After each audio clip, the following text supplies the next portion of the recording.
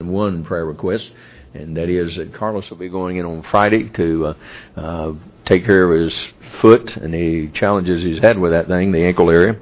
And I would urge you to pray that everything will go very, very well, and pray that I won't have to go any further, and won't be any other need of any other steps of surgery or whatever, infusions or whatever else involved, that he could get this thing settled so he could begin walking again and be mobile as he desires. So please, on Friday, between now and then, and especially then, that you pray for him that things will go well as he goes in to get this foot and ankle taken care of. So I'm depending on you to pray for him. I hope you will. In Exodus chapter number 3, we have a story that is a continuation of what Moses did when born in Egypt. His parents were slaves, Hebrew slaves, and he was born under the providence of God. He was born in a time where the Israelites were multiplying. That is, their birth rate was higher than the birth rate of the Egyptians, and it was beginning to frighten the Pharaoh. And so the Pharaoh gave instructions, as you recall, that the midwives, when they go in to deliver, and by the way, these midwives were not Egyptian, these were Hebrew midwives, when they go in to take care of these Hebrew women, when they were delivering children, that they were to kill the male children. And so the Hebrew midwives would indicate to the Pharaoh that by the time they got there, the words the midwives used were, the Hebrew women were more lively, and therefore their children were born quicker. And so they couldn't kill the baby, implying they wouldn't kill the child after it was born. They would only kill it in some process of the birthing of the child. So the fact is, obviously the case with Moses, he was born, and he was hid for a period of time by his parents, so that Pharaoh and his soldiers, or whoever it was, went house to house to try to find the sons, the Hebrew boys that were born that had not been killed. They went to find them, and they were going to throw them into the river Nile. And their idea was twofold. One, to get rid of the Hebrews, and two, they'd satisfy the Nile, which they worship as productive and fruitful for the Egyptian people. They worship it to a degree. So the consequence of that was that Moses was spared. And not only was he spared, but interestingly enough, Moses was snatched from the river's brink and put in that ark by his parents, watched by his sister, and then adopted, as it were, by the Pharaoh's daughter. You talk about the providence of God. Now he gets a ringside seat to the Pharaoh of Egypt, who he one day will destroy. Now this particular Pharaoh will have died by the time he gets to do the work, but the Pharaoh that'll be in power when Moses comes back to deliver the Hebrew slaves, the very man, the very office that nurtured him and trained him and cared for him for 40 years, he will come back to destroy. I don't know how you get better with the providence of God. It doesn't work any better than that. So here you have in chapter 3, he started a little early in chapter 2 to destroy an Egyptian. And as you know, then he came back the next day. The Egyptian was killing one of the Hebrews, and he stepped in and killed the Egyptian. And Acts chapter 7 tells us that Moses thought that Hebrews slaves would understand that God had called him and commissioned him to deliver them. So it's quite obvious that Moses really believed that God had called him, and this is what he was supposed to do, deliver the Israelites. The problem was Moses was doing it in his own strength. And God knew that ain't going to work, because you're not going to be able to kill all the hundreds of thousands of the Egyptian soldiers and all the people who would rally to the troop side. So it had to be a miraculous way. It had to be done from a divine perspective. And Moses didn't have that in understand. He didn't understand it. He didn't appropriate it. He was doing what he was doing in his own strength. So God says, that's not going to work. It's time for you to go to the backside of the desert. I'll work with you for 40 years. So he goes to the backside of the desert. That's where chapter 3 picks up, and he spends 40 years there. And in those 40 years, there's almost nothing said that's recorded in the Scripture of God talking to Moses. There's nothing. The first time God speaks, he speaks to him from a burning bush. And that's the first time in 40 years we hear any record of anything God said to Moses in those 40 years. interestingly enough, that would have knocked all the idea that Moses could have done anything, because God's not speaking. He's not reaffirming his commission. He's not telling him in that 40 years just to lay low, enjoy yourself, have a good time, have a good family, enjoy the sheep, and just be a good sheep herder. There's just nothing. God didn't seem to speak. But Moses stays by the stuff and keeps at what he's doing. What's interesting in this, and it is, I think, a very interesting thing, as you read ahead, as you read through the chapters of Exodus and even get into the latter chapters of the Pentateuch, you find it very clear that God made two promises to the Hebrews that were enslaved in Egypt. He made this promise. He said that as they cried out to him, he indicated, I will deliver you from bondage. In fact, we'll check a few verses maybe before the service concludes to point that out more clearly. And then the second promise he made was that he had a land set aside for the children of Israel, and he called it a land that flowed with milk and honey. So God made two promises to the Israelites. One, I'll get you out of there. And two, I'll give you a land that's flowing with milk and honey. It's another way of saying it's a land that's prosperous, so that you, as farmers, you'll be able to go in there and you'll be able to utilize the fields, and they'll produce for you, and it'll be prosperous for you. That's what he's saying. So it wasn't just going to get him out of Egypt. He was going to get him into a land that was at the moment preoccupied by the Canaanites, the Perizzites, the Hittites. All of those people were already there. But the Lord said, don't worry about it. I'll take care of it. You just get out of Egypt, follow my man out of Egypt, I'll get you into the promised land. There's one thing that's interesting about that, is that Moses was commissioned to accomplish only one of those things. And if ever you're going to look in the Scriptures to find a place where God is omniscient, this is the one you'd look for, because it comes very early. And that is that the Lord is commissioning in the chapter 3, when he speaks to Moses out of this burning bush, which we'll talk a little more about also, is that he just indicates to Moses, in fact, look at from verse number 4 of chapter 3, and when the Lord saw that he turned, that's Moses, turned aside to see, that is the burning bush, God called unto him out of the midst of the bush, and he said, Moses, Moses. And he said, Here am I. And he said, Draw not nigh hither, put off thy shoes from off thy feet, for the place whereon thou standest is holy ground. And the reason was because God was there. Verse 6, Moreover, he said, I am the God of thy father, the God of Abraham, the God of Isaac, the God of Jacob. And Moses hid his face, for he was afraid to look upon God. And verse 7, The Lord said, I have surely seen the affliction of my people which are in Egypt, and have heard their cry by reason of their taskmaster, for I know their sorrows. And I am come down to deliver them out of the hand of the Egyptians, and to bring them up out of that land unto a good land, and large, unto a land flowing with milk and honey, unto the place of the Canaanites, and the Hittites, and the Amorites, and the Perizzites, and the Hivites, and the Jebusites. Now therefore, behold, the cry of the children of Israel is come unto me, and I have also seen the oppression wherewith the Egyptians oppress them.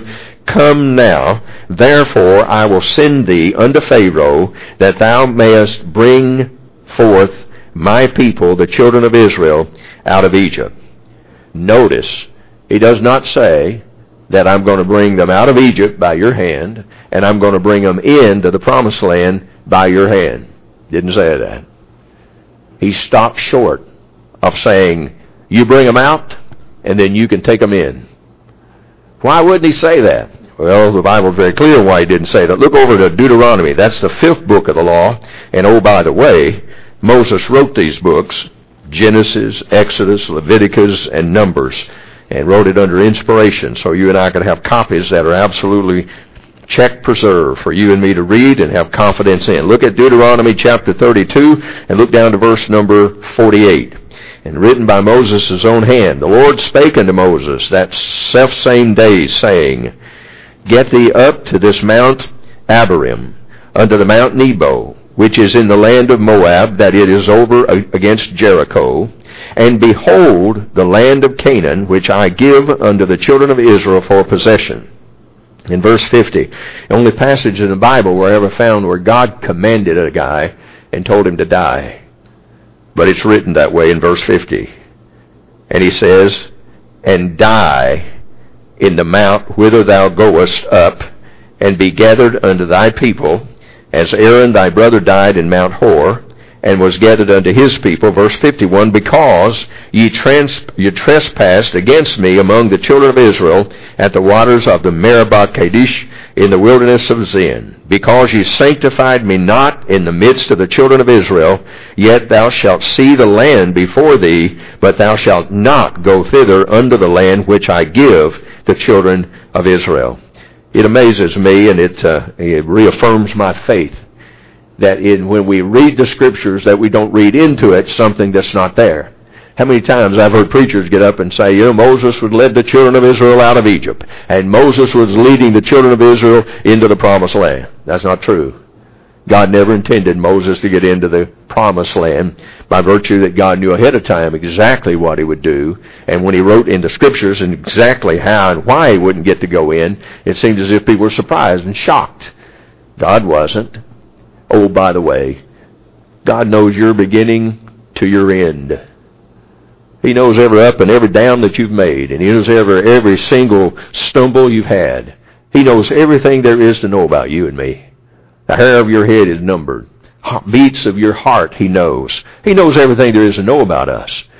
And he's not going to write into his word something that is not going to be absolute and concrete. So when he writes Exodus chapter number 3 and verse number 10, come now therefore, and I will send thee unto Pharaoh, that thou mayest bring forth my people, the children of Israel, out of Egypt. If the Lord had added and said, and he's going to lead them into the promised land, and then we come to Deuteronomy chapter number 32 and read verse 48 and following, and he didn't go in, we'd look at God and say, hey, you messed up. You don't know what's happening with your people. You don't understand. This guy sinned big time. He didn't honor you. He didn't sanctify you. He didn't lift up your name in front of those Israelites. He was told to speak to the rock, and he struck that thing with that rod 2 times. I mean, how flagrant could you be? Because that rod represented his authority, and what he did is to say, he made the rock give the water. And the Lord is saying, you didn't honor me in front of the people. And Moses is fortunate that he didn't die on the spot. There was another guy, if you recall him. He's one of the Herods. He gave not God the glory, one of the New Testament books tells us. And he was eaten of worms. The text would suggest that he was eaten of worms on the spot. Not that he fell over and got sick and died, and the maggots that were born into his body by the bacteria, all that began to grow and move, and he was eaten of worms after a bit. The indication of the text is it forthwith happened. He was eaten of worms even as he was alive. It was all over for this guy. And the Bible gives a reason. Because he gave not God the glory. Let me tell you something. There's one thing about God that he's very sticky about. And one of those things is his glory. He'll share his glory with no man. And that's why it's dangerous, exceedingly dangerous, for any Christian who God has blessed with any ability to imply, suggest, or act like it's of his own doing. Whatever you have because he provided you with it. If you happen to have money, you may have worked at it, but you'd have never gotten to where you are had he not given you the grace, the strength, and maintained your body so you could finish a task. If you have a talent, you didn't just get that. It wasn't because your parents were talented or your relatives were talented and somehow it passed through osmosis down to you and you got talent and you can do great things for God. Unless you are very careful and understand you got what you got because God has given it to you. Someday you may find yourself likewise eating of worms. Because God does not share his glory. In fact, the times in the Scriptures that even Moses wanted to say, show me your glory. Show me your glory. The Lord said, I'll show you. Here's how it works.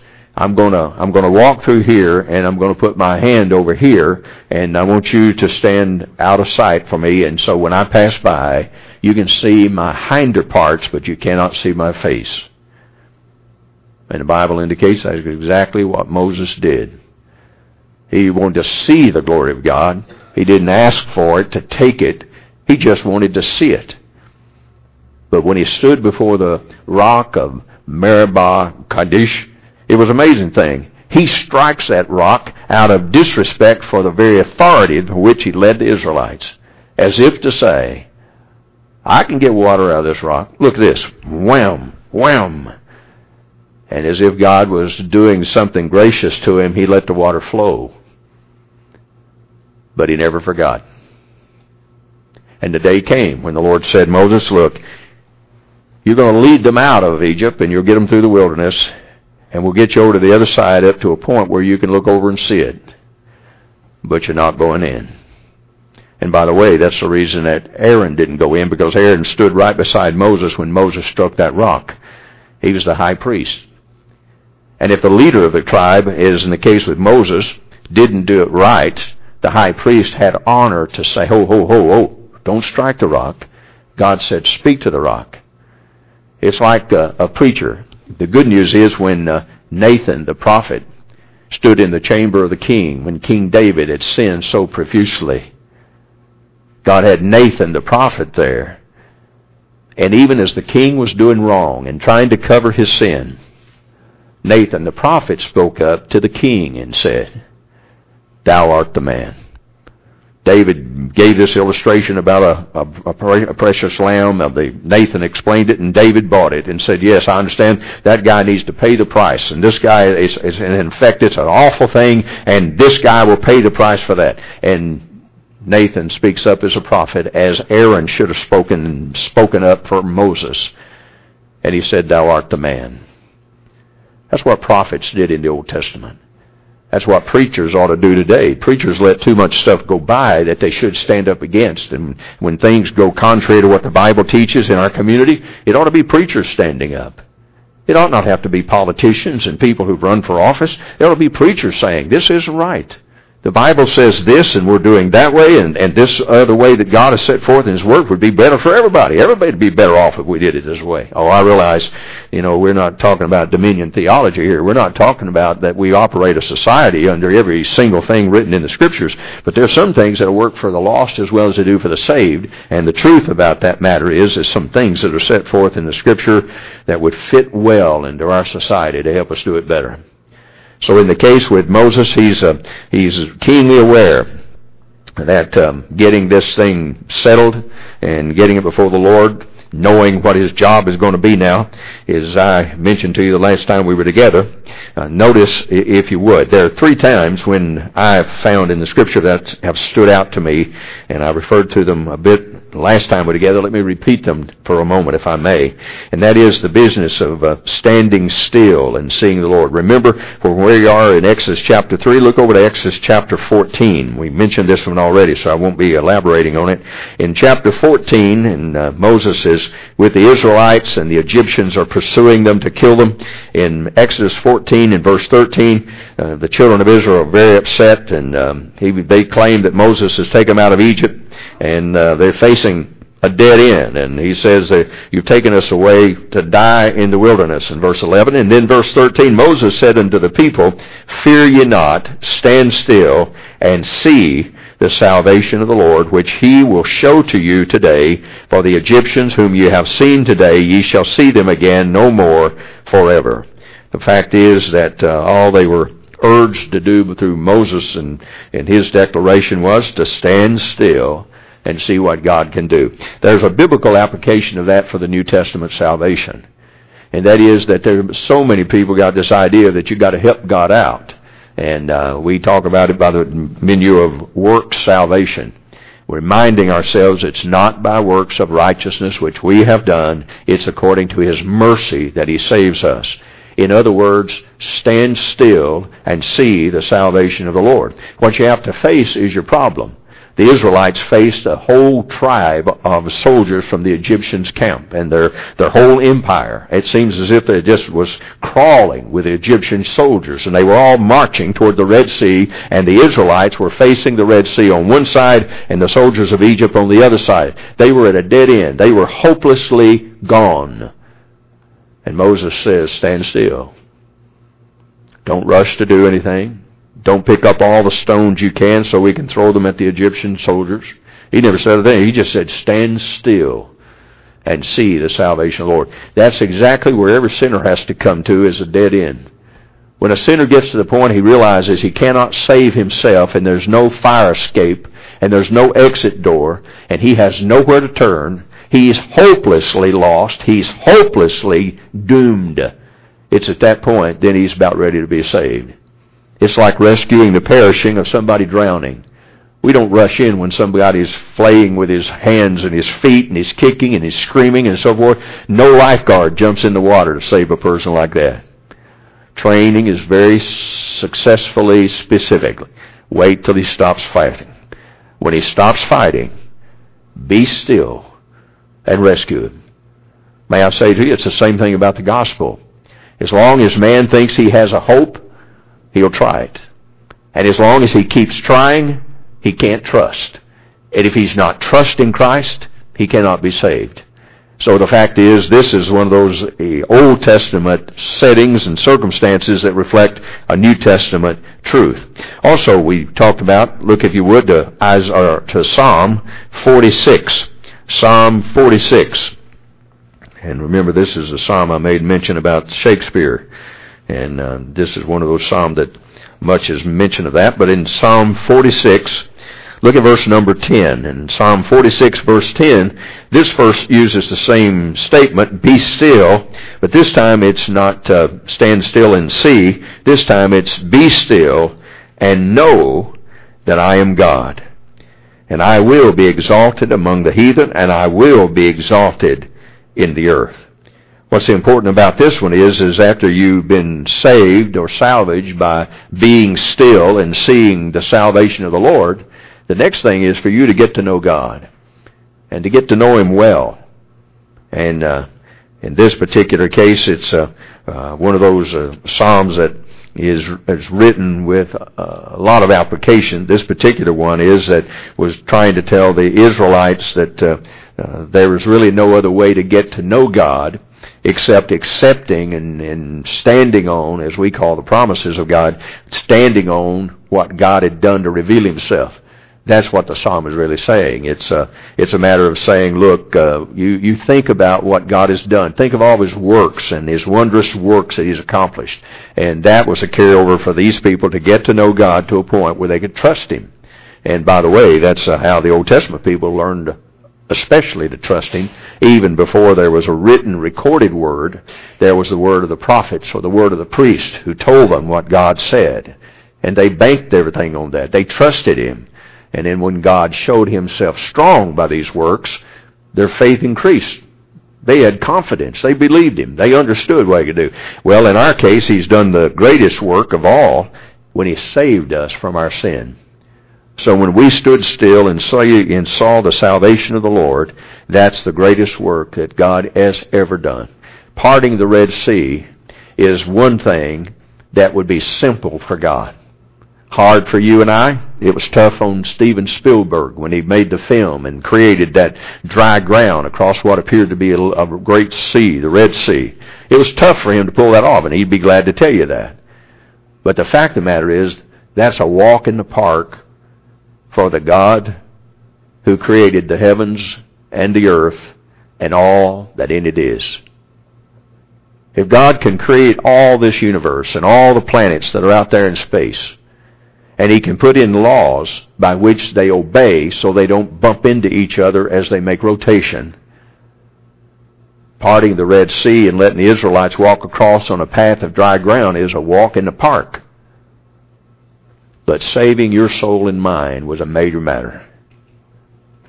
In the context of the story about the Red Sea crossing, it didn't cost a single Israelite his life.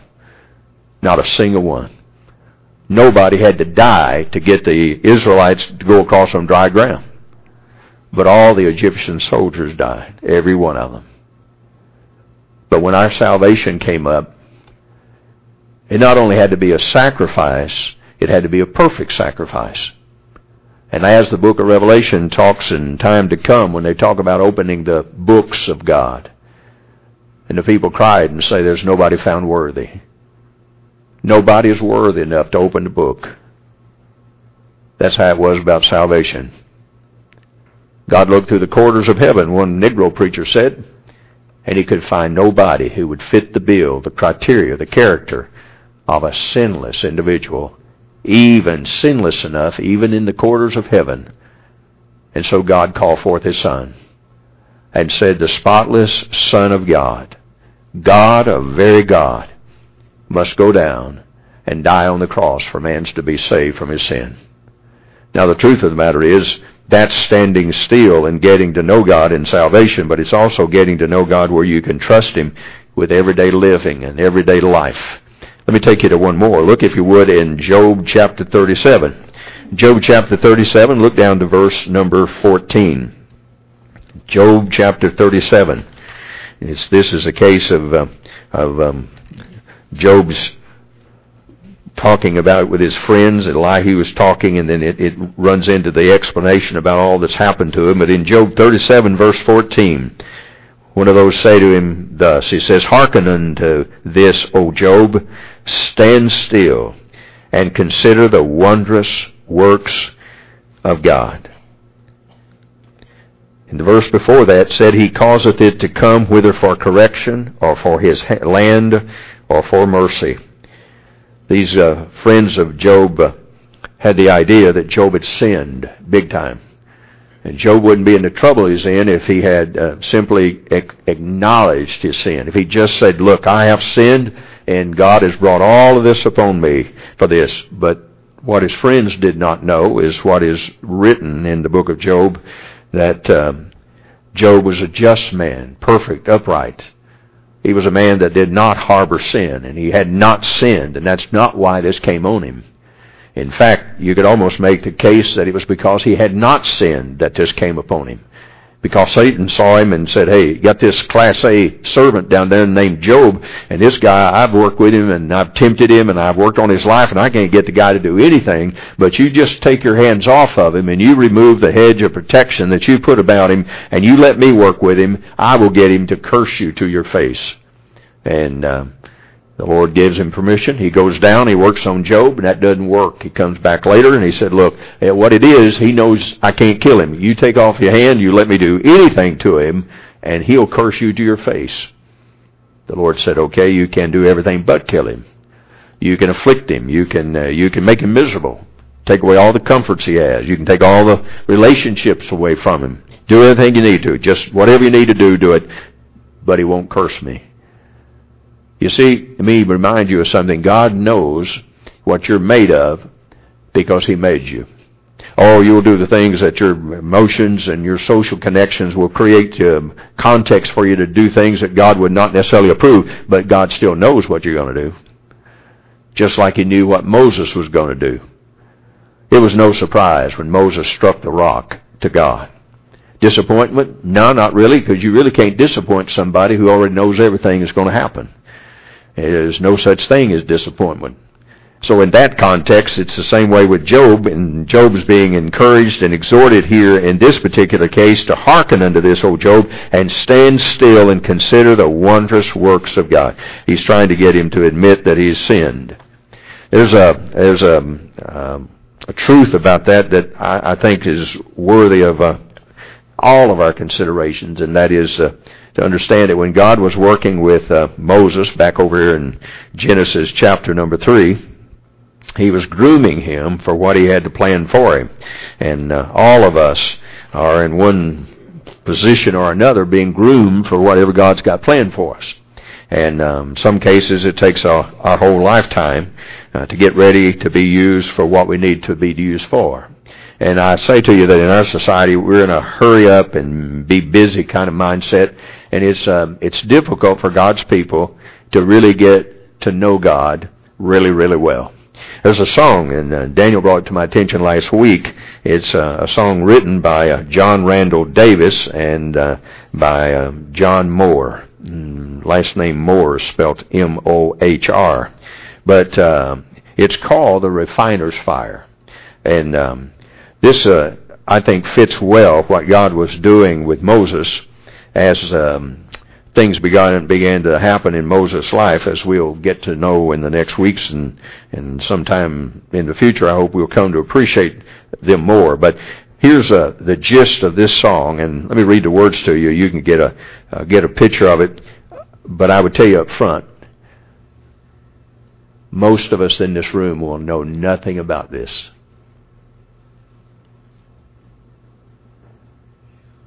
We won't understand it at all. Because what this is in that crucible of God's work on us to get us ready to do what He wants us to do. We don't like pain, discomfort, and we don't like the things that sometimes God uses to get us usable. So the song is built on the premise of that, and here's what it says. There burns a fire with sacred heat, white hot with holy flame, and all who dare pass through its blaze will not emerge the same. Some as bronze and some as silver, some as gold, then with great skill. All are hammered by their sufferings on the anvil of His will. The chorus goes, the refiner's fire has now become my soul's desire, purged and cleansed and purified, that the Lord be glorified. Now stop right there in the chorus. There's 4 more lines to it, but let me just stop and ask you a sobering question. Would you be willing to suffer for God to be glorified? If God were to say to you tonight, Rick, here's what I'm going to do. This will glorify me, and I want you to cooperate with me. I'm going to cause you great distress. I'm going to bring into your life something that's going to be both painful and problematic. But I remind you, it'll be great glory for me as you go through this. And the assumption of that is that you go through it without complaining. You don't mumble and grumble and growl, and you recognize and you verbally acknowledge that the Lord allowed this with purposes that could bring honor and glory to Him. So therefore, Rick, I don't want you to grumble about it. I don't want you to complain about it. I don't want you to murmur under your breath. I don't want you to have a wrong spirit about it. I want you to simply repeat to yourself and mean it from the depths of your heart. To God be all the glory. Now, would you be willing, if we laid up a piece of paper here at the front, and we were going to get signatures on it and lay it before the Lord as we dedicated families this morning and babies to the Lord, that they live for the Lord to His glory. We said tonight we're going to take this list and we're going to sign it, those of us who are willing to suffer that God might be glorified. And we're going to dedicate this list to Him and just tell Him, you do with us on this list whatever would bring you glory, whatever the price might be. Would you sign the paper? Now think it through carefully. Because there are people who basically did that without knowing what it would do in production. They didn't know it would bring glory to God. They just were put into a crucible whereby they were under great pain and discomfort and a burden, and it didn't look like a blessing was anywhere in the neighborhood. And yet somehow God got glory from it. The rest of the chorus says, He is consuming my soul, refining me, making me whole. No matter what I may lose, I choose the refiner's fire. The second verse of the song says, I'm learning now to trust His touch, to crave the fire's embrace. For though my past with sin was etched, His mercies did erase. Each time His purging cleanses deeper, I'm not sure that I'll survive. Yet the strength in growing weeper keeps my hungry soul alive. Now these fellows who wrote this song, if those men were sincere by writing this from the depths of their heart, based on what the Bible has taught others concerning their suffering and pain and discomfort, all to the glory of God, I would tell you these men have a pretty good insight to what God really wants of us, though He does not ask all of us to pay this kind of price. There are some people who've served the Lord for years and been pretty prosperous in it, accomplished much for the Lord's glory, that have not had to go through these deep valleys of purging and cleansing. But there are others who have. And some had to give everything up. And some even lost their lives for the glory of God. I'm thinking of men who worked in this country sharing the gospel. David Brainerd is one of them. Very faithful servant to the Indians. Died at a very early age. And almost died without anybody knowing about him. You know, one of those kind of things, people around where he ministered and whatever, they knew of it. They knew of his faithfulness, his diligence, his dedication. But they also recognized that he was tireless in giving himself to share the gospel and get the word out to those Indians. And yet He paid a terrible price. Terrible price. And the list is so long, it would take a long time in a sermon and a service like this to explain all that. But maybe say this to you. When you read the story of Moses, you'll see a man who the Lord did not use such crucible of pain and agony and discomfort to get ready. But the truth of the matter is, the Lord will bring in things to his life to make him more sure of his confidence in God and less of the confidence in himself. It's almost, in fact, he hardly gets started, and we'll close with this. He hardly gets started on his journey to go back to Egypt until he almost died. Almost died. Would have died if his wife had not circumcised one of the boys and cast the foreskin that she cut off at Moses' feet. It seems very evident that the Lord would have killed him. And I think that's very obvious to say that this one thing about the circumcision that was going to be an identifying marker for the Israelites along the way, and eventually that which would identify them as a covenant people, all of that was involved in this thing, and Moses had not even operated it in his own family, had not led his own family to do the thing that would set them apart and identify them as God's people. God would have no part of it. So God brought him within just a hair of killing him for a simple disobedience. But God is not through with him. God has a plan for him, and God's going to use him, and God's not mean and ugly. God is just demanding a strict obedience to his word. And that hasn't changed. God gives us his word that we may know it, and he gives us his spirit that we might obey it. And I say to you that in reading about Moses, I hope you'll come to understand and appreciate. Here's a man who was brought up and brought about in the providence of God in the time that he was born, when the Pharaoh was killing the male children of the Hebrews. He was groomed in the palace of the Pharaoh, and someday would come back to the Pharaoh's palace and present a very stern message brought from God himself. Let my people go.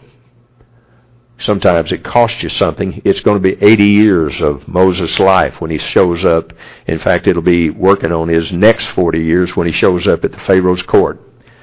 He spent 40 years in the palace, and he spends 40 years on the backside of the desert, and he comes back to Egypt to get the Israelites out. It seems strange, but God only knows what he did with Moses in that 40 years on the backside of the desert.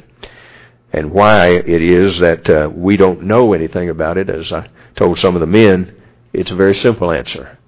If God was so interested in us learning about Moses' life, why did not he write something about that 40 years back there? Very simple reason. And when you think about it, as I think I and a lot of others thought about it, it's very simple. If God had given us the curriculum by which he worked with Moses' life, then we would think that God would work with all of us the same way using the same curriculum.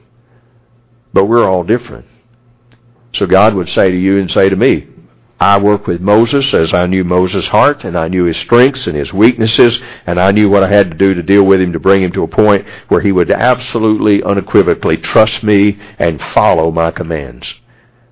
He might have to work with you differently, and he'd have to work with me differently, and so he doesn't write a word about it, how he deals with his servant. That's private, and that's personal with God. The good news about that is we're not cookie-cutter creations. We are people with distinctions, and he's brought us into this world that way, and he will treat us that way by teaching us individually, separately from a conglomerate kind of instructional course, and get us ready for the service he has us for, and he did that with Moses.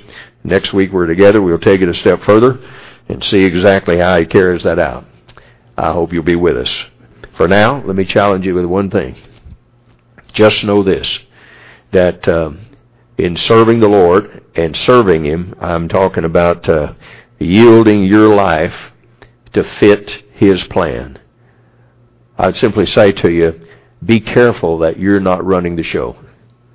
I personally think that's why that Moses had to flee and was not permitted by God to stay in Egypt and begin to formulate what God had a plan for him. I believe that God worked his plan and got him a wife and had children, and he got to work on the backside of the desert for Jethro and Ruel in all the sheep keeping and learning to how to operate with the leadership of a flock of sheep. I'm sure God used all that, but I'm not so sure that God could have started right where he left him had Moses bowed and bent to the will of the Lord rather than saying, here's how I'm going to handle this.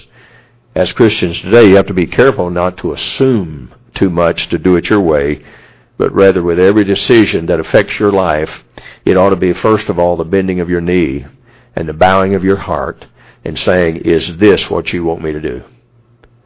What Shelton wrote years ago in that book, In His Steps, is not something that I think should be taken very lightly. I think it has a principle that is carried out throughout of the Scriptures, and I believe God's people need to think and take serious looks at it, and that is to ask yourself, every decision you come up with that has to do with your life and your family's life, what would Jesus do? What would he have me to do? What is it that I should do at this point? How should I carry myself? What decision should I make, and what direction should it take me?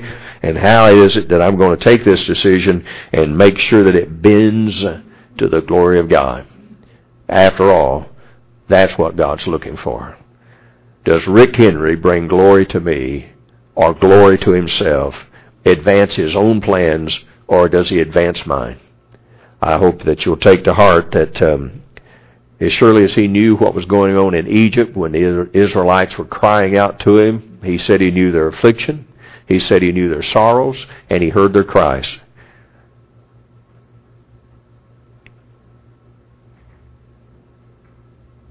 You think he doesn't know what you're up to? You think he doesn't understand what you're doing? You think he doesn't understand what you're thinking? Plans you're laying? Schedule you're keeping? You think he doesn't know? I'll assure you that he does. And he's looking for your plans and mine to match his. Match his. He doesn't want your plans to be this and his be that, and then be offset. That's not what he wants. He wants your plans to bend and bow to his. So I say to you, take heed and be warned. God is watching. God is listening. And God knows. Make sure your life matches up with his plan. And then you serve him. Throw everything that you've got in talent and ability and skill into bringing honor and glory to him. And don't take any of the glory for what you get to do. Let's stand together. We'll have a word of prayer and you'll be heading home. Thank you for listening.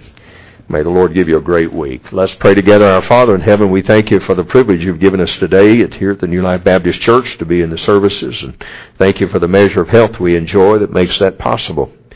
We thank you and praise you for that. And we thank you for Moses and for this good man and how you used him and worked in his life. And Father, I thank you that there are characteristics about his life that remind all of us of our own.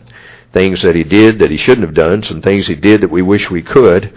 And Father, in the end, you used him in a wonderful way, and yet he was an honest man. And when he wrote those first 5 books of the Bible, he didn't spare to talk about his own failures and his own mistakes.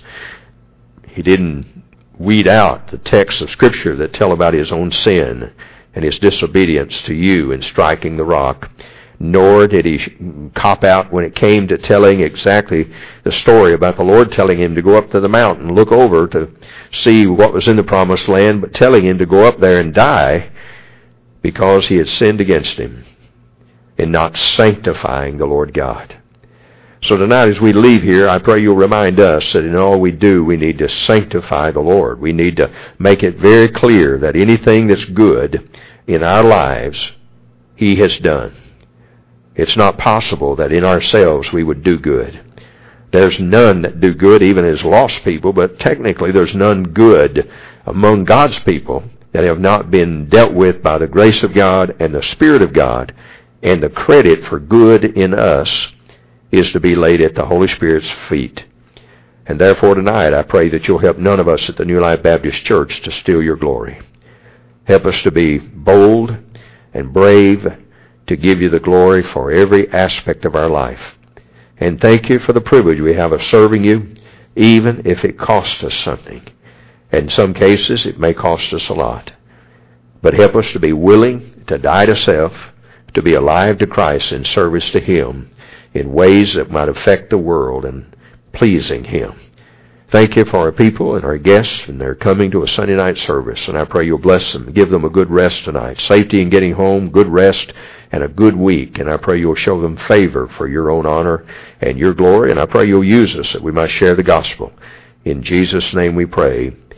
Amen. May the Lord bless you and keep you until we meet again. You're dismissed. Thank you.